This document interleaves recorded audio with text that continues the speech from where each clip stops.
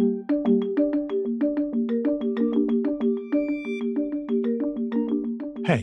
and welcome to the Parlia podcast. I'm Turi Munte. We live in opinionated times. Culture wars, identity politics, polarization, everyone has an opinion. But do we know where our opinions come from? Do we know why we think what we think? In each episode, we'll talk with experts from across all disciplines to help us understand the nature of opinion, how we form ideas, why we argue, and what that means for society. Join us at parlia.com, the encyclopedia of opinion.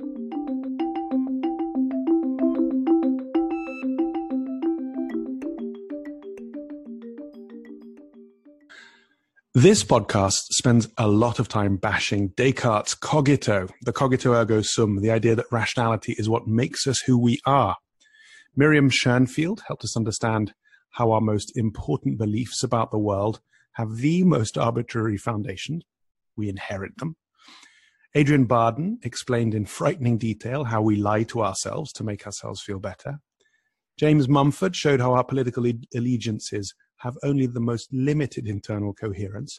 And to make matters even worse, David Robson showed us how it's the very cleverest amongst us who make some of the most hideous epistemic mistakes.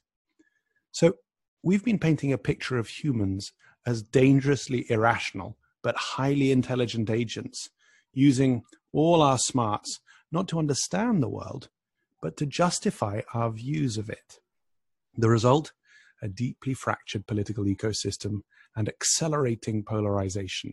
Today, we're here to talk with Dr. Kevin Dorst, a research fellow at Oxford University and assistant professor at the University of Pittsburgh, working on polarization and irrationality, who I think is going to argue that actually we are rational creatures. We should see ourselves as rational creatures, and failing to do so is what is pulling our societies apart. Kevin, it's a great pleasure to have you on the Parlia podcast. Great to be here.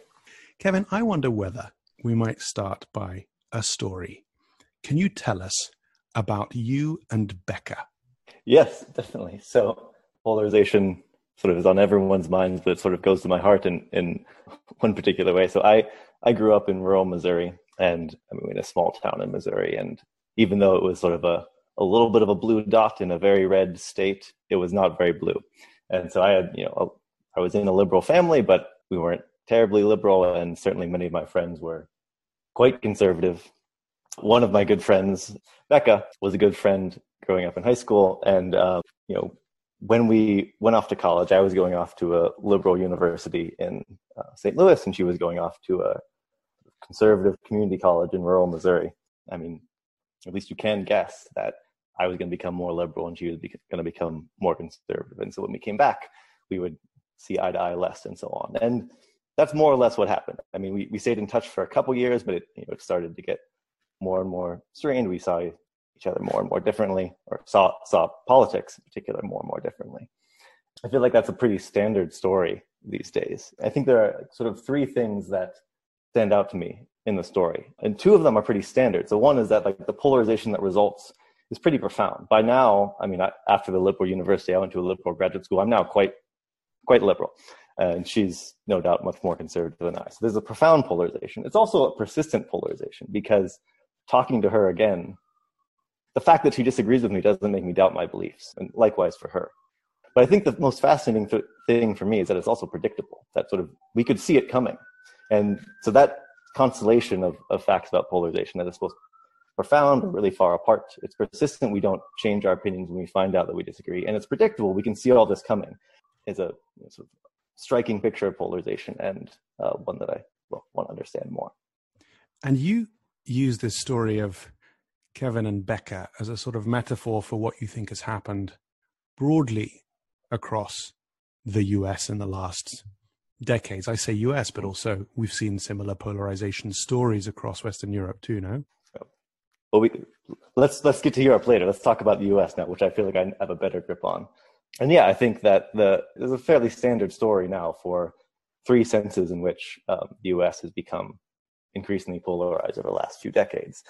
The first is sometimes called partisan sorting. It's this idea that, well, even if people's individual views on individual issues don't become more extreme, their views tend to become more politically consistent in the sense that liberals flock to the Democratic Party and conservatives flock to the Republican Party. So, 50 years ago, if you knew someone's opinion about gun rights, you couldn't predict their opinion about abortion, but now you can.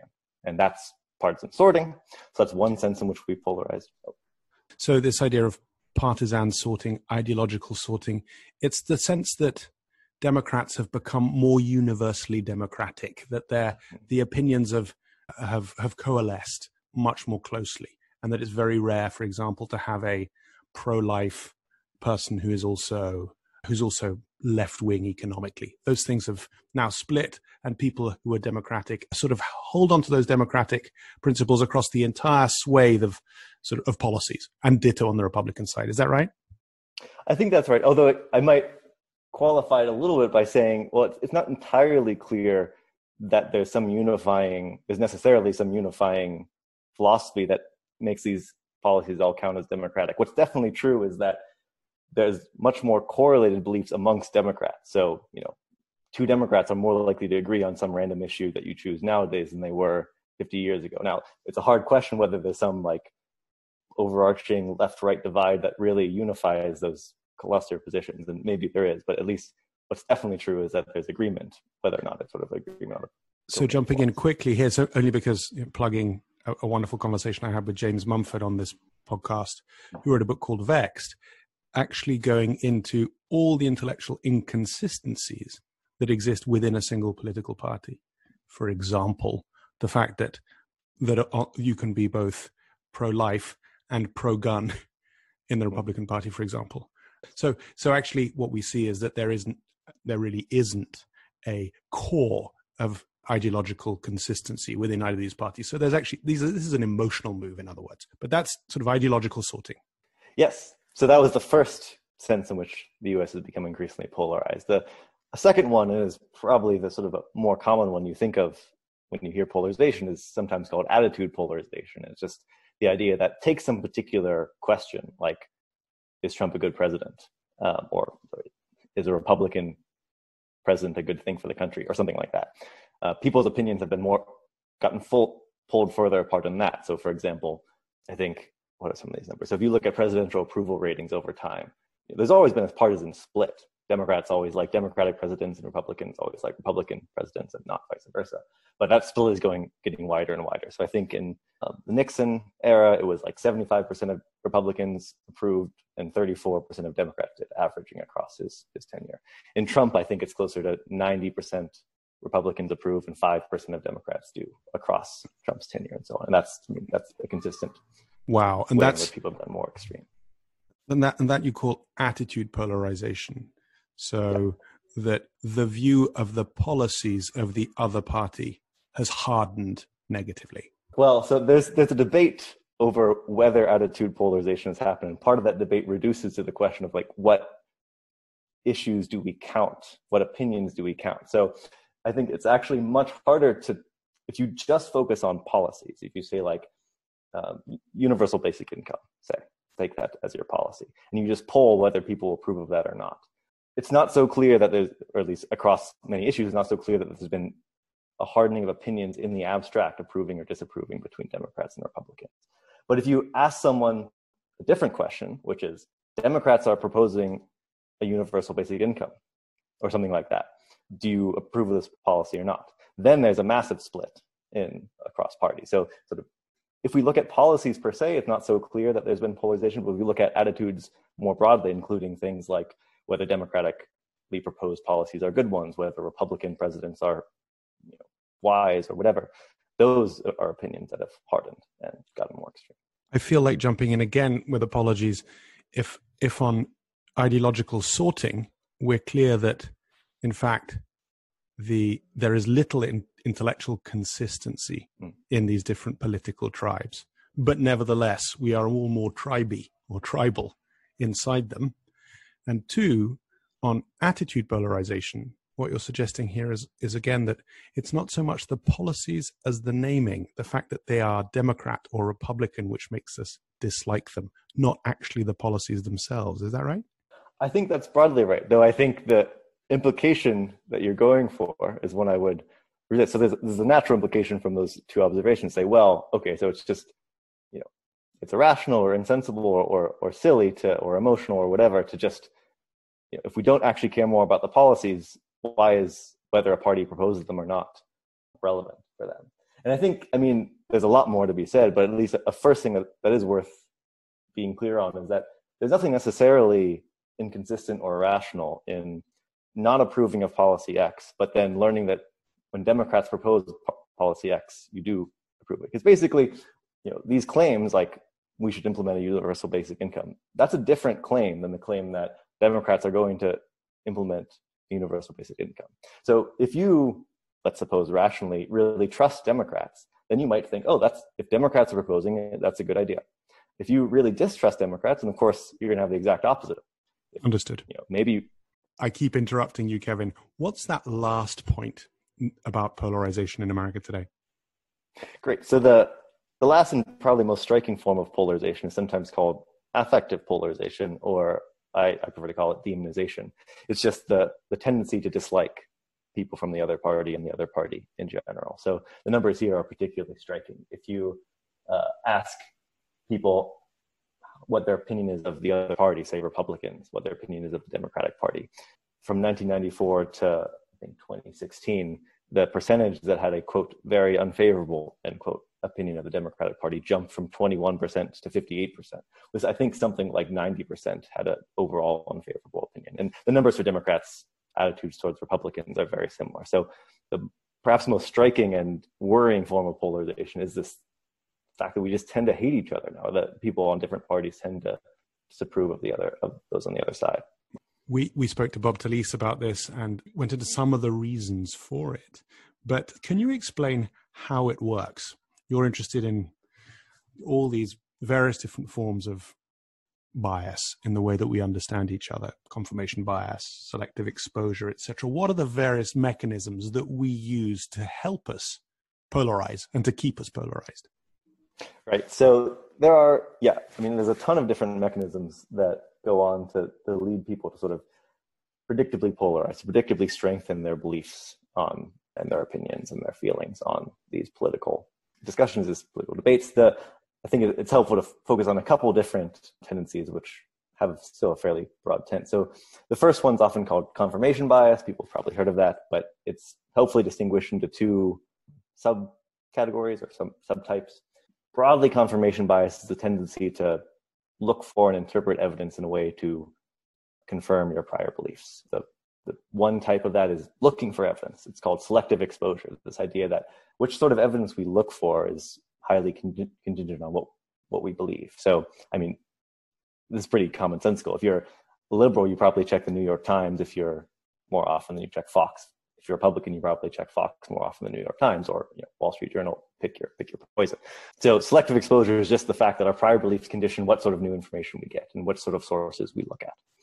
And so if we tend to have some prior beliefs and look at sources that are favorable to those prior beliefs, that will tend to harden those beliefs.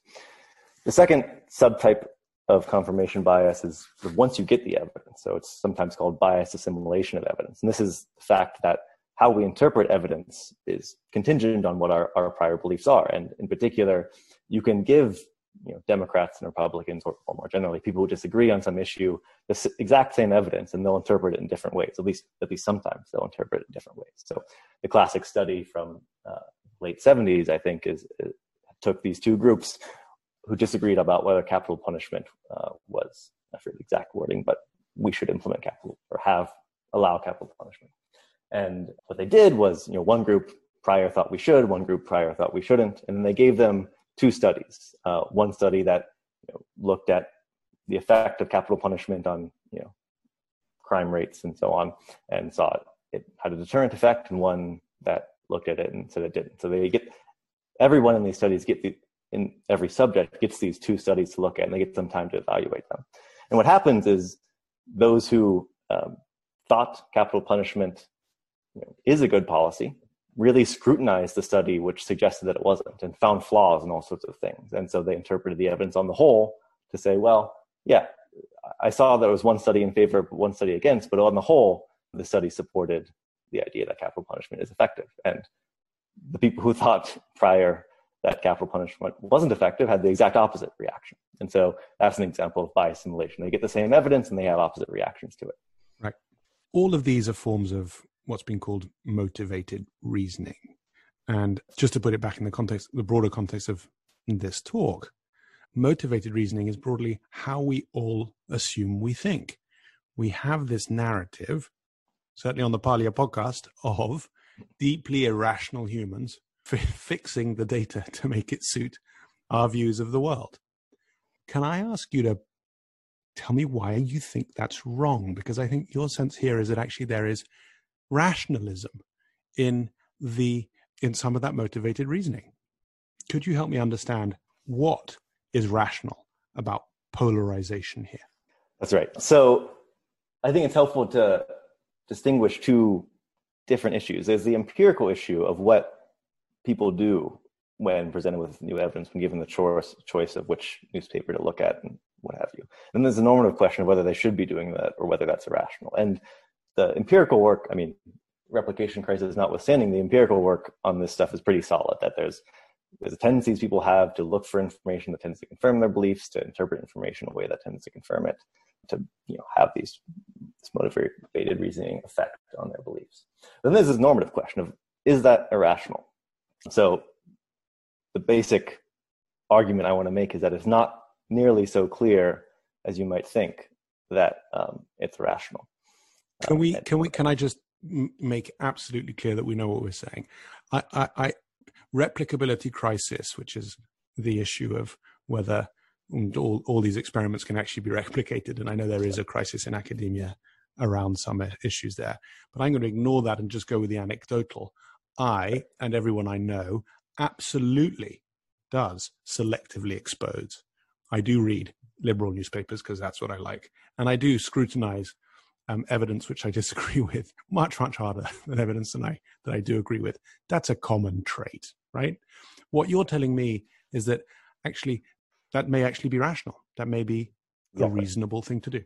Excellent. So yeah, I want to break the argument into two parts. One is just sort of a general argument that we should think there's got to be some rational explanation of these mechanisms. So then we can talk in more detail about how, for example, that particular tendency could be rational. So the general argument is pretty straightforward. It's got two premises or two steps. The first is just sort of these psychological tendencies we have to selectively expose ourselves to different information, to interpret evidence in a biased simulation of evidence and so on. The psychological evidence is just clear that those are bipartisan. So both Democrats and Republicans, liberals and conservatives, have the same tendencies to fall for or use at least motivated reasoning, selective exposure, confirmation bias, and so on. And that's been shown in all sorts of studies that made these things so well known. We're as bad as each other. So the basic idea of the first point is that, well, look, these mechanisms are what drive polarization. We know that as well from empirical stories about what drives polarization. Whether you're rational or not depends on the mechanisms you use to form your beliefs. And so if Republicans and Democrats or liberals and conservatives are using the same mechanisms to form their beliefs, and either they're both doing so rationally or they're both doing so irrationally. So we have a sort of a parity of rationality claim. Yeah, that's claim one. And that's just well supported by the psychological data and anecdotally as well. The second claim is that, well, you can't think that your own firmly held political beliefs are irrational. I mean, just try. So take your opinion about Trump, whatever that is. I mean, I think Trump's not a good president. And I'm pretty confident of that. Here's something I don't think. I don't think Trump's a bad president, but I'm irrational to believe that. Or Trump's a bad president, but I shouldn't believe that. That's an incoherent belief to have. Insofar as I think my belief is not rationally based, I have to give up that belief. I can't maintain confidence in something and think I shouldn't have confidence in it. So sort of a straightforward coherence constraint says we can't think that our own firmly held beliefs are irrational. That's step two. So if you can't think your own firmly held beliefs are irrational, and you should think, well, my beliefs are irrational, sort of that claim is true if and only if the other side's beliefs are rational, then you should infer, well, both sides are rational. So that's the basic argument for why, okay, well, I know that I have these sort of motivated reasoning, selective exposure, and so on tendencies. I admit that. Maybe I'm not perfect. I'm certainly not perfectly rational, but I don't think that my opinion about Trump is just caused by pure irrationality. I've got plenty of good evidence for that. That's what you should think. And because you should think that, you should think there's got to be some rational explanation for what's going on here, for how I got to have these firm political beliefs, and therefore how those who disagree with me got to have theirs. So that's the basic argument that we should see. So if we see ourselves, if we refuse to see our own political opinions as irrational, we cannot demonize the other side and see their political opinions as irrational. That's the argument. Of course, in real life, that's precisely what we do. Got it. Yeah. So that's where I come in. And so I think that the history here is actually somewhat interesting, because I didn't start, well, it took me a while to get to polarization as a topic. So when I was doing my PhD, I was working on this sort of arcane subfield of epistemology, broadly study of knowledge. The subfield is called formal epistemology. And so it's basically building mathematical models of rational belief. So we're trying to make sort of tools for thinking about how rational people reason. And the particular thing I was working on was what I'll call ambiguous evidence. So ambiguous evidence is basically evidence that's hard to know how to react to, evidence that sort of is unclear what to make of. So, I mean, it's evidence that rational people should be unsure whether they're responding rationally to. It's evidence that you should have some self-doubt about. Anyways, ambiguous evidence is everywhere in politics. And the key result that my dissertation was about was the sort of two-pronged thing. The first is that there's a sense in which ambiguous evidence always leads to predictable shifts in opinions, at least on some claims. When you get ambiguous evidence, you can predict that your opinion is going to move around a certain direction. But the second thing is that nevertheless, ambiguous evidence is often valuable in the sense that you expect it to help you get to the truth. So although there are these predictable shifts, you don't expect them to be sort of directing you away from the truth. You're expecting them to help you get to the truth. So that was just a purely theoretical result. I'm going to stop you there because I want to dig in a little bit here. The key piece here is the idea of ambiguous evidence. And here, therefore, is the key back into the proposed rationality of confirmation bias, motivated reasoning, etc. Can we dig a little bit deeper into these two ideas that you flagged? The first is that ambiguous evidence moves you around, and that secondly, you aim for it to get you to the truth. Give me an example. Great. Yeah. So here's an example that I made to run an experiment and test this predictable polarization. So it's called a word completion task. And what you do is you get a string of letters and some blanks. And the question is there an English word that completes that string? Right. So I might give you a string that reads TR blank P blank R. And then the question is, can you fill that in a way that makes a word? TR blank P blank R. The answer is no. There's no way to triper, no, none of those work. So that's not an uncompletable string. I could give you a different string that says FR blank blank L. Is that completable? Well, frail, those are two ways to complete FR blank blank L. So FR blank blank L, that's a completable string.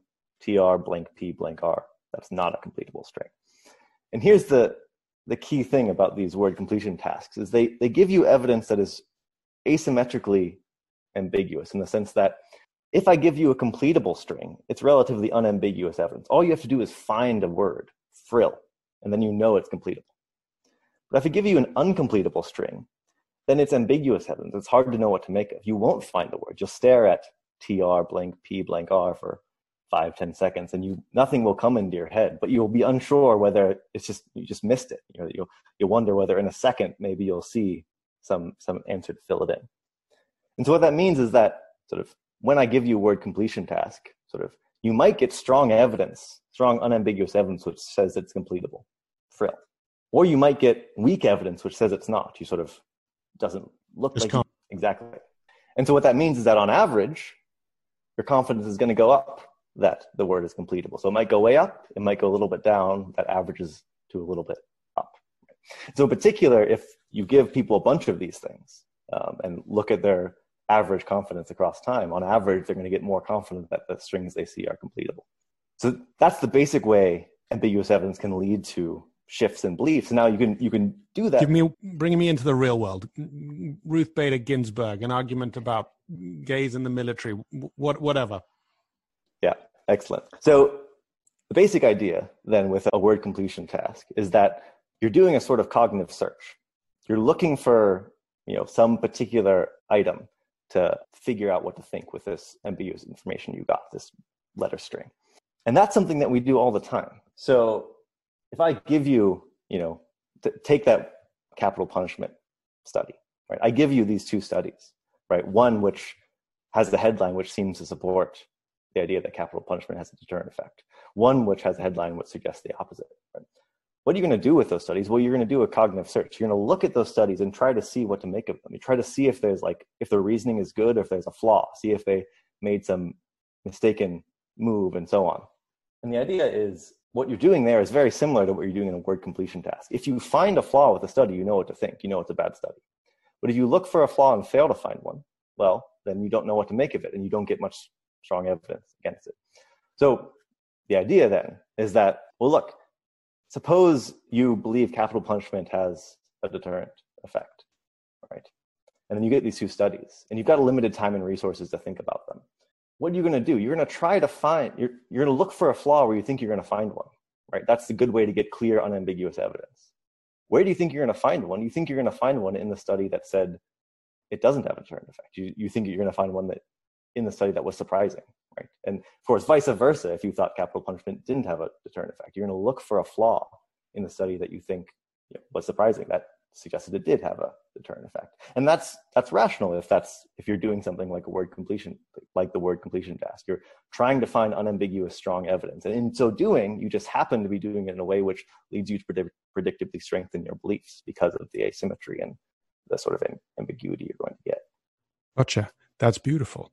And one could look at it positively, not just negatively. So faced with two pieces of evidence which seem to contradict each other, you'd bring to bear upon the question all the other evidence that you have, which would be, amongst other things here, your pre-held belief that capital punishment is or is not a good thing.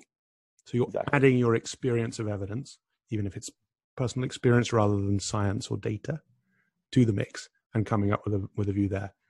That's trying to use that to remove the ambiguity, remove the uncertainty in the evidence to figure out what to make of it. Exactly. And that's rational. That's reasonable. So, Kevin, on the back of this explanation of ambiguous evidence, can you explain to me why motivated reasoning actually is rational? Great. Yes. So the basic idea, so with this, say, motivated reasoning that's tied to your prior beliefs, so it's bias assimilation of evidence or selective exposure, say. The simple idea is that it makes sense to try to avoid ambiguous evidence, try to find unambiguous, clear evidence. With the bias assimilation, we sort of saw how that's going to work. It's, well, if you get this, conflicting piece of evidence, you're going to look for flaws in the pieces of evidence that tell against your prior belief. And that makes sense to do because it's where you expect to find the flaw, how you expect to find unambiguous evidence. We can see this also in the sort of selective exposure. You're looking for new evidence. Suppose you're deciding whether to tune into Fox or MSNBC or CNN or whatever. Some political news is just broken and you want to get the latest on it. If you're a liberal, you think, well, if I tune into Fox, they're going to be giving me all these reasons to think that, say, the Republican move after RBG's death is a reasonable one and so on. And I think that's going to be misleading, but I'm going to have trouble figuring out exactly what to make of it. It's going to be ambiguous.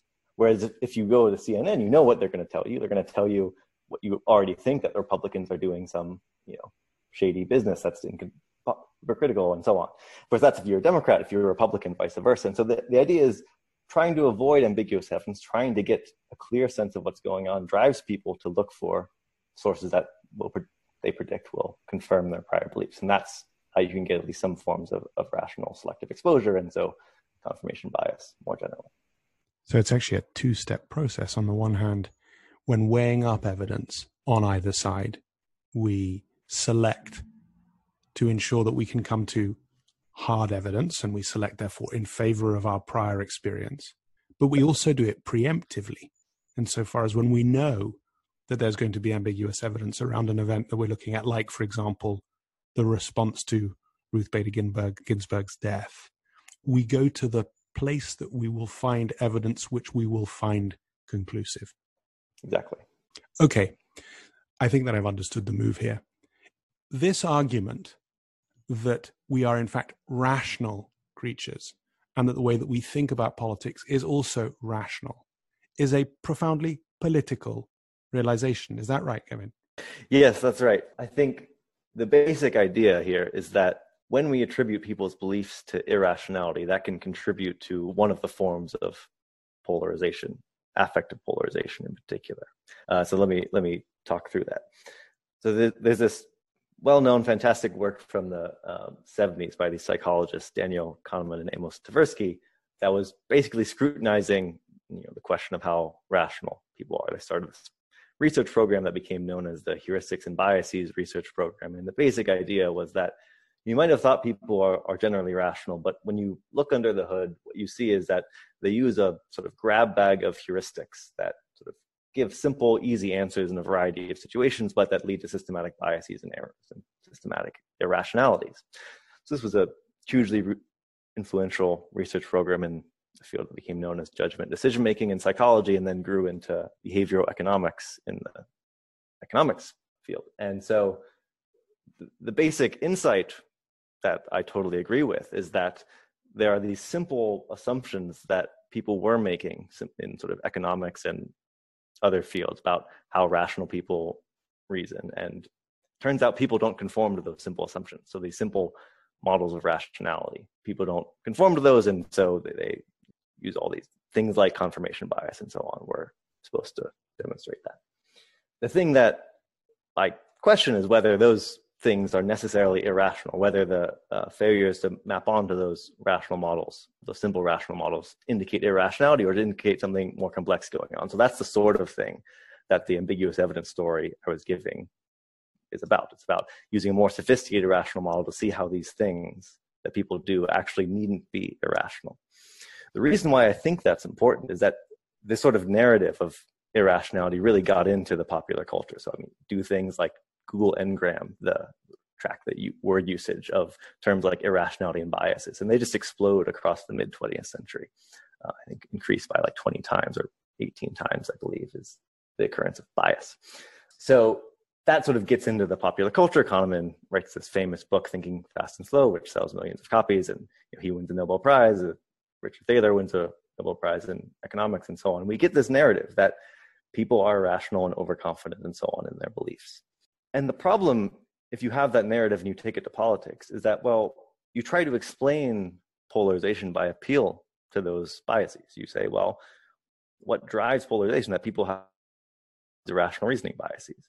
The trouble is, right, you never, for the reasons that we talked about earlier, you don't apply that to yourself. You don't think your own beliefs were formed systematically irrationally. You can't. Otherwise, you wouldn't have those beliefs. And so when we attribute polarization to irrationality, we attribute it to the other side's irrationality. We think the other side were the biased ones, the ones who are using confirmation bias and all the rest to come to think so differently than us. And the problem is it's a short step from thinking they're irrational and biased to thinking that they're dumb and immoral. Because once you think someone, if you think someone has beliefs that they shouldn't have given their evidence and they're using those beliefs to pursue a political agenda, then that's, they're doing something wrong, right? Whereas if you think they're sort of mistaken, they're misled, they're rational but wrong, then you should resist them. You should counteract their political moves and so on and think they're wrong. But you shouldn't think they're dumb or biased or evil. And so I think that there's a connection between thinking that people are irrational on the other side of thinking that they're evil and all the sort of things that go along with affective polarization. So the basic hope for the sort of rational story is that it could sort of cool the temperature a little bit and get us to see maybe we can think the other side is wrong and not think they are dumb, as I like to put it.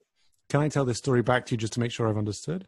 Which is that we discover with Dan Kahneman and Amos Tversky and others that in fact the human animal is not rational in the ways that we'd previously assumed, at least not rational in straight lines. The idea, therefore, that the human being is irrational starts taking proper root across culture.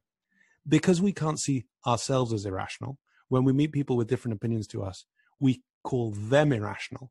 And that critique that you're an irrational human is one which is not just polarizing, it's demonizing. it makes them less than human. It makes them intellectually corrupt. That accelerates, puts fuel onto the fire of polarization, and means that we actually can't engage with them. We stop thinking of them as humans. We stop thinking of them as the right kind of partners for us in the democratic project, which is collaborative politics.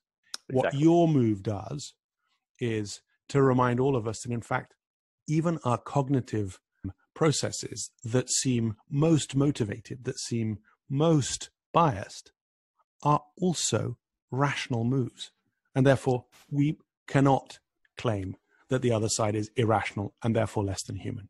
Exactly. Yes, I think that's the big picture project, at least. So, Kevin, it's taken you half an hour to walk me through the arguments for the rationality of bias. How do you take this out into the world? How do you help us understand that the other side is doing its best to? Have to end on the hardest question, right? The question that I have the least to say. But yeah, I think that's the $1 million question, not one that I feel like I have a great answer to. But a few thoughts for, I think, relevant. One is simply that, like, I think it's good to recognize that sort of one of the main, if not the main problem of polarization is this affective polarization, this demonization of the other side. And so that we're doing no one a favor, and we're part of the problem when we face with people who disagree with us, we think of them as necessarily corrupt or immoral and want to shout them down. So I think there's certainly something to be said for encouraging more engagement with ideas, thinking that even if you think the person is wrong, you needn't think they're dumb. I think that's at least supposed to be a partial palliative, although not much. A second thing that I think it adds is that it really reminds us that when we look for something to blame polarization on, we don't need to blame people. We can blame structures, or we can blame certain people without blaming everyone. So I think I'm very much the type of, in this rational story, I very much want to make a hard distinction between sort of the average American, say, and political actors that are in power. So like Trump, McConnell, Nancy Pelosi. And so I'm not saying that they're acting in good faith or they're acting rationally and so on, but we can certainly well blame them, but it doesn't mean we necessarily have to blame the average voting, the average voter, Democrat. Yeah, exactly. So just trying to cool the temperature on the demonization is one sort of, the story existing is one point. I think another thing that I quite like is, I think you mentioned Robert Talice's work earlier, this idea that part of what drives certain forms of polarization is the fact that we sort of is social sorting, that we don't interact as much with people from the other side in sort of non-political capacities. Democrats and Republicans are more friends with themselves than across party lines, and so there's less and less social interaction across party pollination and so on. And so we don't really see them as human as much. We sort of just see them when their political views come in contact with ours, and then we don't like it. And so one thing that Talice proposes that I'm quite sympathetic to is the idea that one way to lower the temperature is to try to resuscitate certain forms of civic engagement that have nothing to do with politics. Just, the classic example is the bowling league. There's this famous book, Bowling Alone, I'm forgetting his first name, but Putnam is the last name, about the rise and fall of civic engagement in the 20th century US, and how sort of throughout the later 20th century, there was just this precipitous fall in sort of doing stuff together that was just regular social little leagues and bowling leagues and that sort of thing. And so insofar as we can do more of that, hard in a pandemic, of course, but insofar as we can do more of that, that's less political engagement, more just engaging with our fellow citizens and seeing them as reasonable people, then that's one way, I think, to try to combat. Those are 3 upbeat suggestions. We tend not to finish these podcasts on a positive note, so I'm very pleased to be doing this with you. Kevin, thank you so much for walking me through the rationality of bias, and I hope we see your future come to pass. Thanks so much. It's great to be here.